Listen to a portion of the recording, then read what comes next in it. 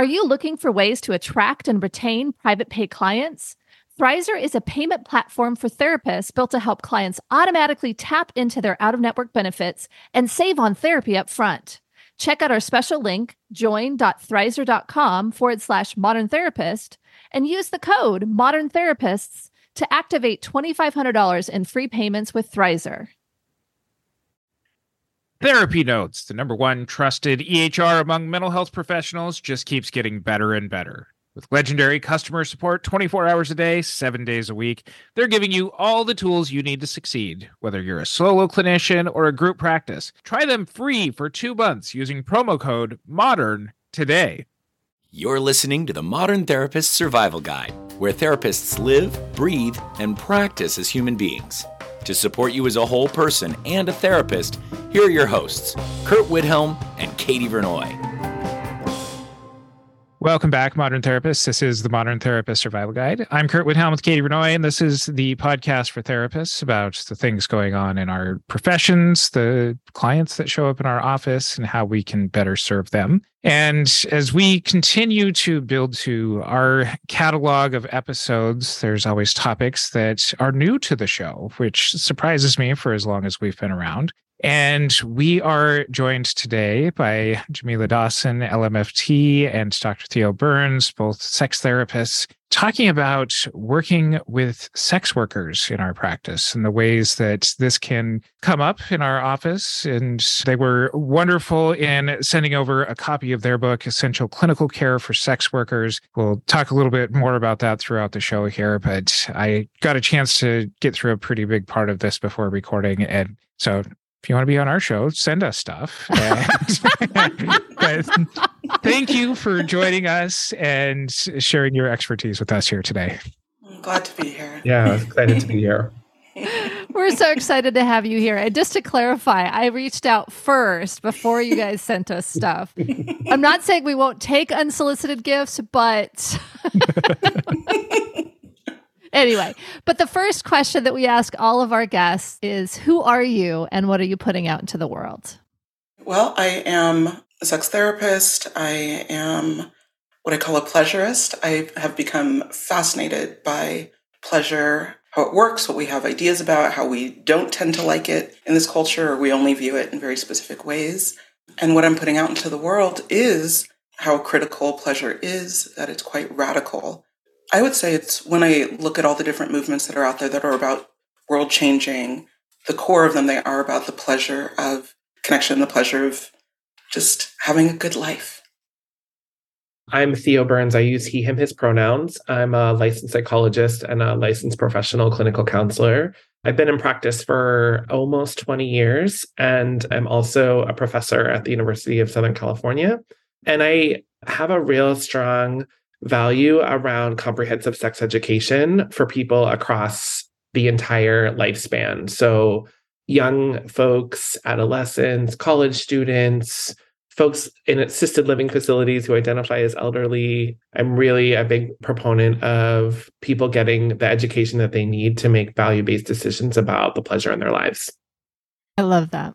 One of the things that I've come across a lot in my career as an educator, as a podcast host, and talking with a lot of students and trying to make our fields better, one of the areas that I often hear people point to is one of the things that seems to be missing most from graduate education is talking about sex. And there's, kind of this, here's a credit or a credit and a half class that talks about the organs of sex, but it doesn't really get into pleasure of sex, how to improve people's sex lives a whole lot, better air quotes around this, talk about the dysfunctions that happen in sex. And so I want to just start this out with how did you get into talking about sex more, and especially into bringing sex workers and sex work into the conversation as a part of your professions?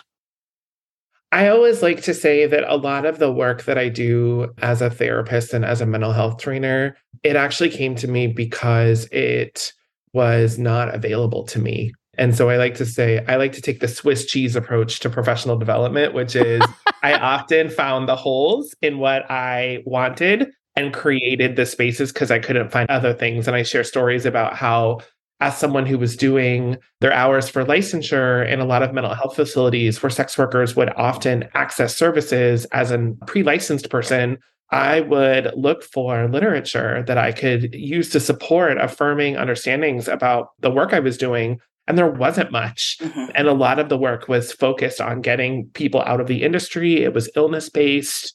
And honestly, it was just kind of like sickening. And so I think a lot of that started a fuel for wanting to tell another side of the same story. Mm-hmm. For me, I used to work at different adult, education-based adult stores, which I wish there was an official internship program. I think that would be amazing. And so I talked a lot about sex. I listened to a lot of people. A lot of sex workers came in to either purchase toys for their work, or if they were seeing a client, they were bringing a client in to kind of do some work with the client, like either buying stuff. That was part of their experience. And I enjoyed seeing what they did. And I think what I really started to see was kind of how other people reacted to them. And I started going to grad school while I was still working at the Pleasure Chest. And I saw the difference between how we were talking about sex, sexuality, and sex workers in school versus what I was seeing, the joy, the creativity, as well as the complete lack of support, both legally and emotionally, for sex workers. And similar to Theo, that made me really angry. It made me really frustrated about the field. It made me kind of doubt my interest in this field of, if this is how this field looks at people who also just want and need support, then is this really the right field for me? Luckily, I was like, I don't have to look at their way of doing it. I'm going to do it my way. And time and luck led me to collaborating with Theo. So Jamila, I want to go into that a little bit more because I think it ties very well into the question that we ask towards the beginning of most episodes is, what are we getting wrong as a profession? Mm-hmm. And so you had an interesting juxtaposition there. You were working at the Pleasure Chest. You were also going to grad school.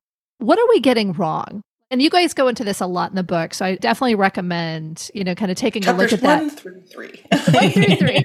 But from your perspective, what are we getting wrong as a profession when we're thinking about sex work and sex workers? I mean, when I would say this, we are not here to save people. Even if they are not sex workers, clinicians need to stop thinking we can save people. I'm going to be very blunt. I think that comes from a really white supremacist kind of dominant culture way of thinking of, I have it together, you don't. It's my responsibility to help you get better. And that leads to these contradictions in our field. It leads us to, again, look at our clients as resistant or a problem. And I don't want any part of that. My work is about, how do I stay human? And how do I support my clients to stay human, find more people to be human with, be in relationship with? So I think we're looking at it wrong. We're also not focused on, really as a field, of how radical we can be change agents. Like, we literally have the DNA to, here's how we can help people. Here's how we can be trauma informed. And instead, too often what I see is clinicians who have been trained to focus more on control, to be afraid of the state, afraid of their clients, afraid of messing up. And we lose all these opportunities when we're orienting in this fearful place, this anti-pleasure place. Theo? Yeah, no, I totally second those comments, Jamila. I think the place that I would add would be around just an idea that, like many other jobs, being in the sex work industry is complicated. Some people like their jobs. Some people hate their jobs. Some people like their jobs some days and not like their jobs other days. It's when we have jobs that are sex focused that therapists get really invested in helping people, quote unquote, leave their job. And Jamila and I have spent the good part of the last 3 or 4 years really not only capitalizing on our own clinical work, but also being really invested in learning more just about the kind of labor structures that are involved in the sex work industry. And it gets really complicated when you ask not only mental health professionals, but I'll just go bigger and say social service providers about their biases about work where sex is involved. And people get real nervous real quick. Right. And so when I hear the question, what are we getting wrong? I think a lot about, what are the biases that we have about the relationship between sex and work? Yeah, or work itself. That's right. Right? What is work supposed to be? What it should be? A lot of times criticisms they have of sex workers is you're using your body, which I don't understand. If we all use our body to do work, and there are people who work in industries where they are absolutely physically using their body. And so again, why is there this huge pressure on sex workers of, oh, you're using sex as part of the work that you do, and suddenly the rules kind of are different. I really don't see anybody trying to get hedge fund managers out of their business. Just saying. Very fair. Or construction workers, if we're really going to people who use their bodies. Yep. Thrizer is a payment platform designed for out-of-network therapy. As a therapist, you would use Thrizer to charge clients for sessions and collect your full rate upfront. From the client's perspective, Thrizer links to their health plan, so insurance claims are automatically submitted for them upon every charge. From there, Thrizer manages the claims end-to-end so that your clients don't have to worry about manually submitting super bills or getting on calls with insurance. The best part? Thrizer allows clients to only pay their co-insurance portion for sessions, while Thrizer covers the rest of your fee and waits for reimbursement on their behalf. They also offer you an instant benefits calculator for free, allowing you to provide upfront transparency to prospective clients on their out-of-network coverage.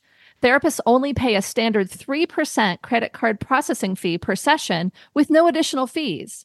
Visit join.thrizer.com/modern therapist to get started and use our promo code Modern Therapists to receive $2,500 in waived fees for your sessions. I do appreciate that you spend a significant portion of your book talking about, looking at your biases, which I think for a lot of areas in our fields, there's a lot of good intention of check your biases. It's something that comes up in a lot of conversations. Mm-hmm. When it comes to biases around sex work, give us some concrete stuff here, because I think that this is such a new way of looking at this kind of stuff that I can imagine a lot of clinicians just being like, yep, I've got them, and then just not doing something with them. I would hope they'd be self-aware enough to say oh yes, I have them. Because oftentimes people will act as though they don't have any biases. And Theo and I are very clear of, you're going to have biases. We've all been swimming in this culture that is very sex negative and is very anti-sex work. And so you're going to have biases. Know this. But your question is kind of, what are some of the biases that we have heard of? Yes. Oh, anything from they must have had trauma that they would want to do this. They must have been abused as a child that they want to do this or need to do this. Theo, others? Well, and I guess one thing that I'll just say is a lot of that bias comes from a larger systemic frame in how we view sex work. So in the book, we talk a lot about this idea that mental health has actually created a whole system and culture around hating people in the industry. And some of that comes from really bad research where we've done some really awful studies. It also comes with the way that we really actually just confirm the biases that we have. Mm-hmm. And a lot of it is that we don't actually look at the intersections that many sex workers have with other parts of their identity sphere. So we talk a lot about the idea that sex work and migration are hugely intertwined. Mm-hmm, mm-hmm. And yet what's interesting is that when we look at individuals who have migrated to the United States and are involved in other industries, right, we don't have some of the same concerns with those industries that we do with individuals in the industry. And so some of that bias is also around what is it about not only our xenophobia, our systemic racism, our blatant misogyny, our hatred of trans people, right? So all of those pieces, because unfortunately, sex workers have disproportionate demographic rates in certain areas. And so also looking at, if we have to actually look at sex work, not only will we have to look at our own anti-erotophobic bias, then we'd have to look at all of our other systemic biases as well. Right. And if we don't want to look at erotophobia, we really don't want to look at how we're racist, sexist, and homophobic. Right. And I would also add the being neurodivergent. So many of my clients who are sex workers talk about that they have ADHD, or they may have, or in the past had a TBI, or they have people in their family that they're caring for, and they need jobs that offer flexibility, that offer a higher rate of pay for the time spent doing it. And most jobs do not offer both the flexibility as well as a good rate of pay. And so one of the smartest things to ask yourself is, what do I have to do in order to make enough money so that I can do what I need to do which is care for myself and care for the people who I love and who are dependent on me. Totally. The last thing I'll just add is that I am based in Los Angeles, as is Jamila. And so we often joke about some of the entertainment bias related to the sex work industry as well. So media is really great at depicting certain types of sex work and saying that certain types of sex work are true for everybody. And usually what it is like the damsel myth, right? So we are very great at having like the sex worker who has no resources, has no ability to be empowered, and often needs like some sort of male identified person with a lot of resources to come and save them. Like Pretty Woman, right? I was just going to say, I'm somebody dating needs myself, to say but... it. Pretty Woman, like, we all love Julia Roberts. We all love Richard Gere. And yes, it was based on a opera, which also has some issues with it. Gorgeous opera, but some issues with the storytelling. But this, I need somebody to rescue me, and I'm very pretty, and I'm very like, and isn't the great thing is I no longer have to do sex work at the end of the story. Yeah. So for some folks that are like, wait, what? Not all sex workers are Julia Roberts. Maybe we can talk through a little bit like, what does sex work look like now? And to tie something else in there that I read in the book is the hierarchy. Is that your term? Because that is, okay. Because I was reading that. I was like, oh my gosh. Like that was kind of where I realized, oh, I have some bias within that. And so maybe we can talk about what is it and what is the hierarchy?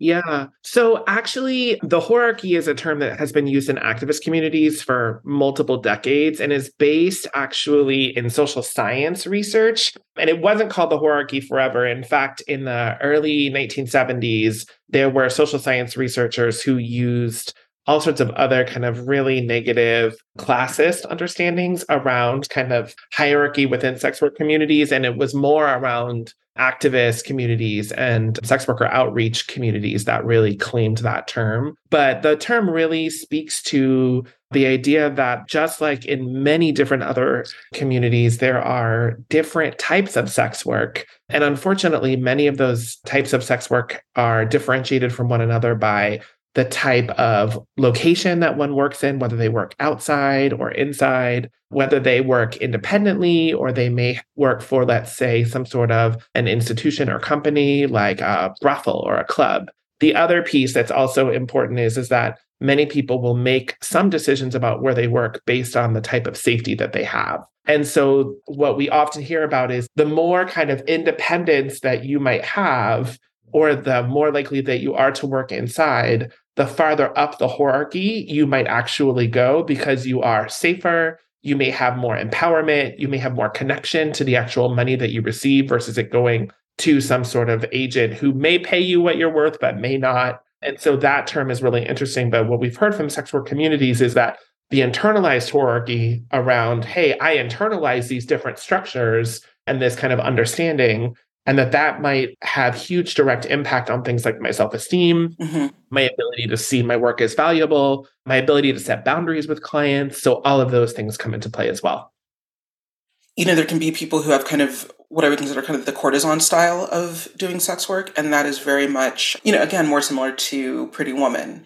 And people can sort of wrap their heads around that of, well, you're pretty and you wear really pretty clothes. And it's more of like a girlfriend experience. And that will, because it's closer to girlfriend, which is closer to monogamous culture and normative culture, it can be read as not as dangerous, whether that's true or not. Sure. And it can be read as more acceptable. And that can provide some cover for people, but it can also be really alienating. You know, they might not feel solidarity with other kinds of sex workers. And they can also sometimes not reach for certain kinds of support because they feel so different than other sex workers, or I don't need that, or who would I even turn to? So if clinicians are really wanting to work with this population, getting super curious about what are the pros and cons of the kind of work that you do and the way that you do it. And even working inside, just because somebody's working through a computer, I've known clients who have gotten doxxed and had to leave their home, pack up as quickly as possible and get out because they had children and now their location was no longer safe. That's interesting. I was going to comment on that there was kind of the further away from sex or the further away. So, you know, folks that are working at home at their computer, that kind of stuff.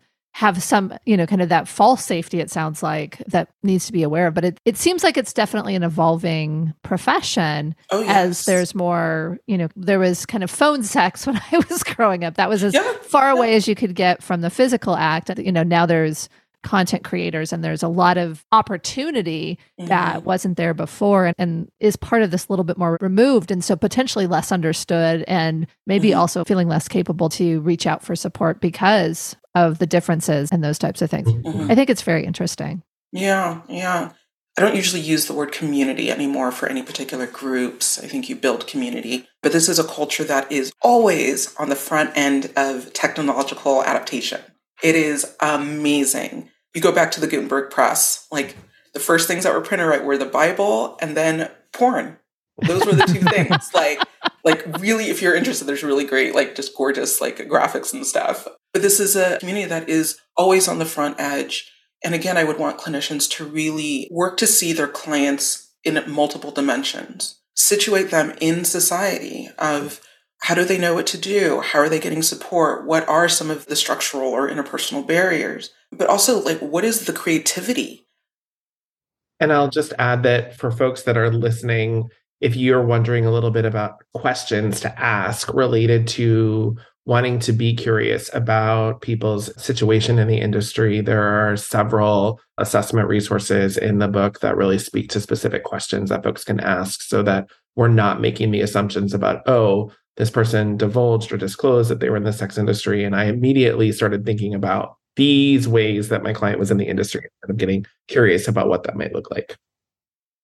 And I want to add to this, going back to something that you said a few moments ago, Jamila, is, for clinicians who want to do this work. But I know Katie and I have both realized recently that we have clients who are sex workers who had come to us for completely different things, and the proliferation of things like OnlyFans and kind of the direct-to-consumer online platforms like this allow for many more people to explore this part of their lives. And it may not necessarily be a clinical specialty that you start with or somebody that you are actively seeking out as being competent to treat from the beginning.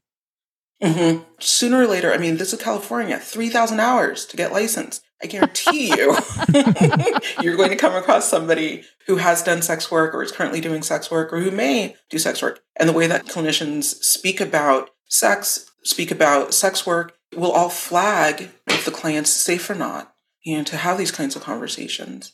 But we really, in the book, we wanted to have this really relational approach, meaning just truly relationship-based. We're not here to shame anybody, but to have some containment and to have you do have to have a certain mindset that you want to practice if you're going to do this work. We were very clear, not everybody should be seeing folks who are sex workers. Sure. I smiled when you were talking because I think Jamila and I have joked often that we often will hear folks that will say things like, I don't think I've ever had a client who's a sex worker. And we'll often say, well, is it that you've not had a client that's a sex worker? Or maybe that person just hasn't felt safe enough to tell you, because the likelihood that folks are involved in the industry is a lot higher than I think we as a field care to admit.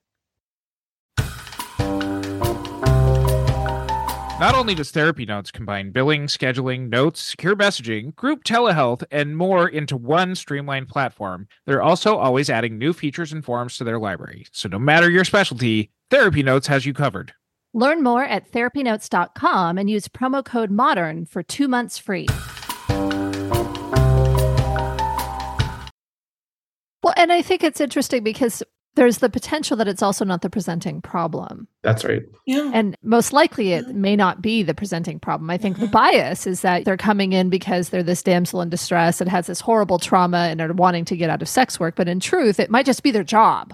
And there's an acceptance and an understanding, but there are other things that are coming into play that are really more relevant. The question I have is, when we're doing clinical work with someone whose presenting problem is not sex work, but they are a sex worker, how does that interplay in the work that we're doing as a clinician?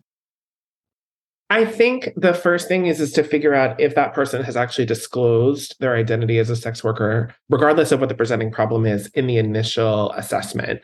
Disclosed to folks in their life? Is that what you mean? Or are you talking about disclosed to the therapist? No, disclosed to the therapist. Yeah. Oh, okay. So thinking about if they've disclosed that identity to you, in the therapeutic space. And sometimes what you'll find is if it's not the presenting problem, folks will make the decision not to disclose just because it's easier. And so they'll say, oh, I work at home, right? I work for an online company. And so you'll get some of those pieces. And then it may come up because of safety, because maybe that's exacerbating other things that they're experiencing, or there is, let's say, some sort of externalized mental health symptom like anxiety and depression, where that work might come up later. And then that person has to make the choice of like, well, not only do I need to disclose this, but if I disclose it later, do I then have to get into a conversation with my therapist about why I didn't disclose it earlier? And so I would say for me, what often comes up if it's not the presenting problem is always just being really open about the fact that folks don't necessarily have to disclose things in the beginning, and that you're not necessarily going to punish them for being not the best client for not disclosing certain pieces, that people understand their own sense of safety. But I think it intersects with a lot of different things, and that it just comes up when it needs to. I don't know if that makes sense, Katie. Oh, it totally makes sense. I guess the question is, how do we make sure the clients know that we are open and accepting and sex positive, or those types of things? Like, what are the recommendations you have for folks who are truly wanting to be present and available, regardless of the presenting problem, to folks who are doing sex work? Yeah. I think a big piece of it is just being able to note in the beginning that you can bring up anything in our room, whether that's sex or drug use or having conversations about a variety of different topics. And what usually happens for me is that folks might, especially if they don't want to bring it up in the beginning, there may be a kind of look like, oh, okay, that sounds great. And they may not pick it up right away. And then 5, 6, 7 sessions later, it's, hey, remember when you said that we could talk about? And so part of it is just planting the seed in the beginning. I don't know, Jamila, if that rings true for you. Completely. That's what I do. And when I train people, I'm like, here's a script you can use. If you like it, great. Want to modify it, fine. But of mentioning those things that people feel like they can't talk about in therapy.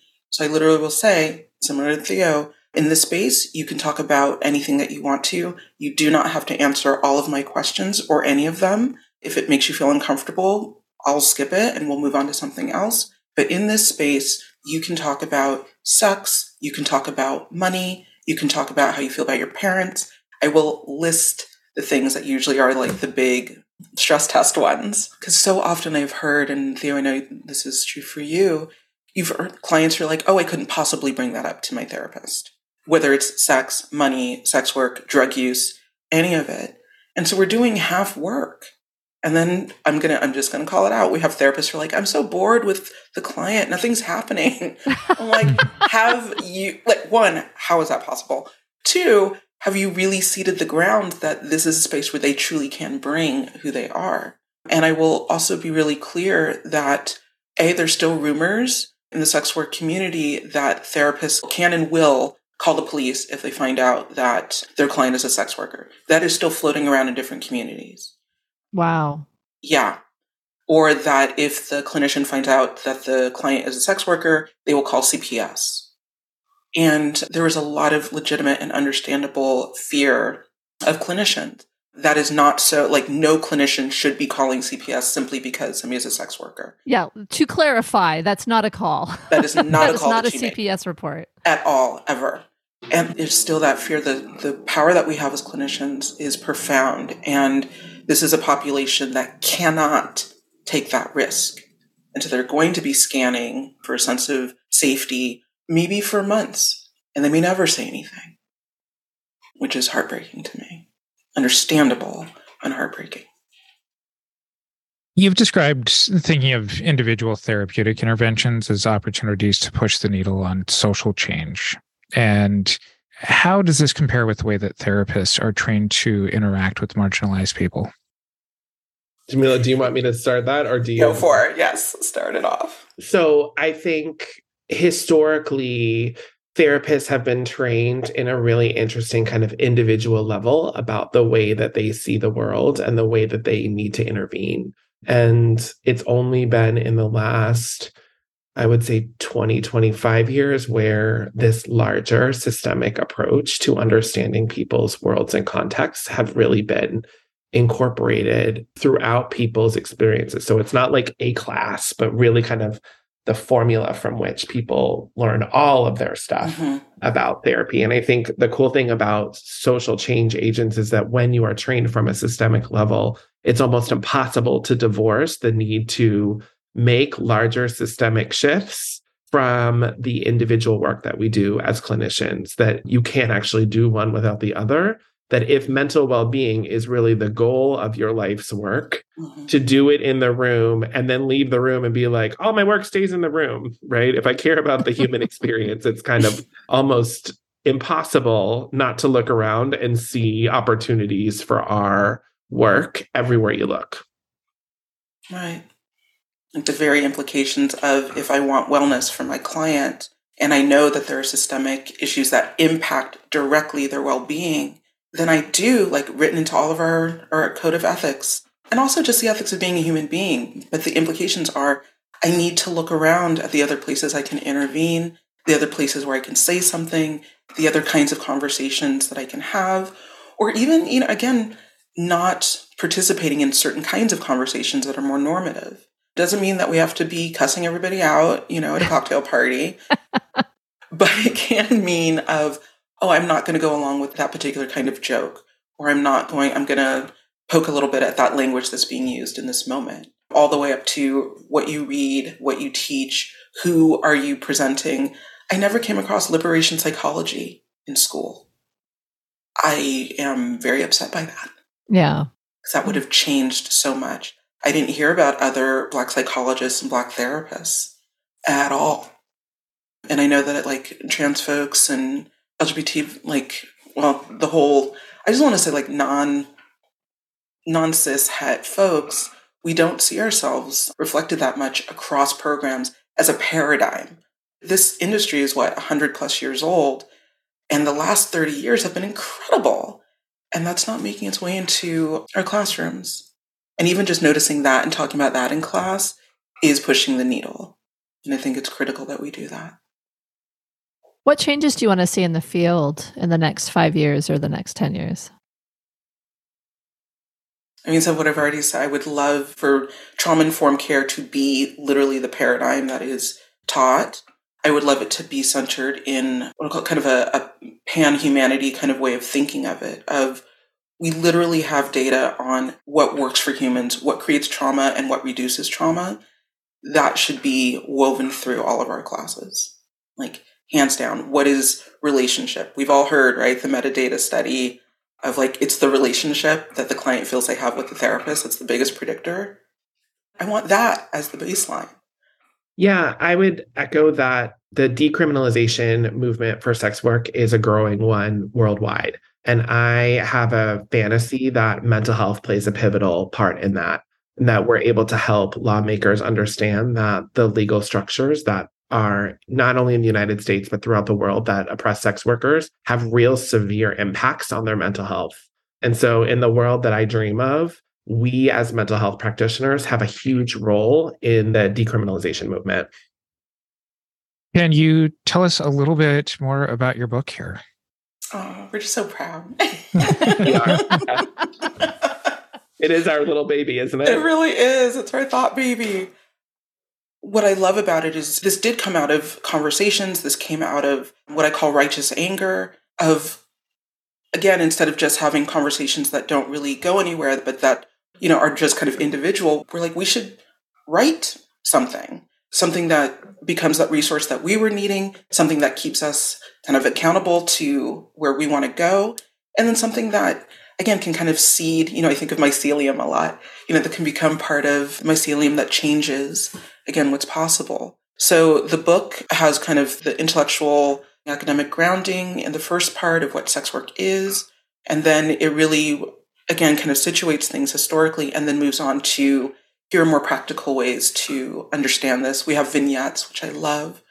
Yeah, and I'll just add that Jamila and I have been able to consult with a variety of different folks in the industry who were a pivotal part of not only creating the infrastructure, but also gave us feedback, as well as did some interviews that are also kind of peppered throughout the book.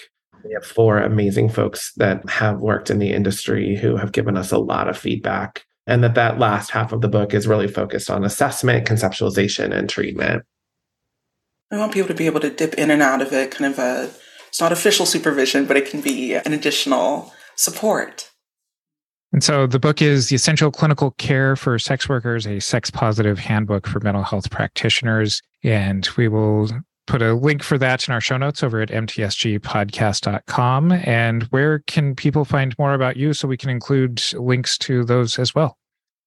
They can find me at www.jamiladawson.com. And I'm on Twitter, soon probably to be at Spoutable, but it'll be Jamila Dawson. Mm-hmm. And my website is theoburnsphd.com. And folks can find me on Instagram at theoburns, one word. And follow us on our social media, join our Facebook group, the Modern Therapist Group, to continue this conversation. And if you like the work that we're doing, please consider supporting us on Patreon or buy me a coffee. And until next time, I'm Kurt Wilhelm with Katie Vernoy, Jamila Dawson, and Dr. Theo Burns.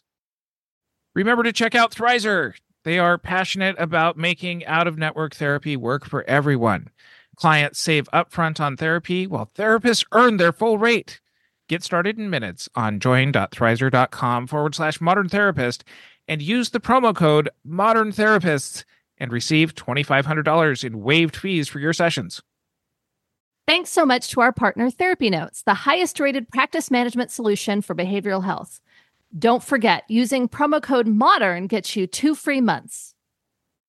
Thank you for listening to the Modern Therapist Survival Guide. Learn more about who we are and what we do at mtsgpodcast.com. You can also join us on Facebook and Twitter. And please don't forget to subscribe so you don't miss any of our episodes.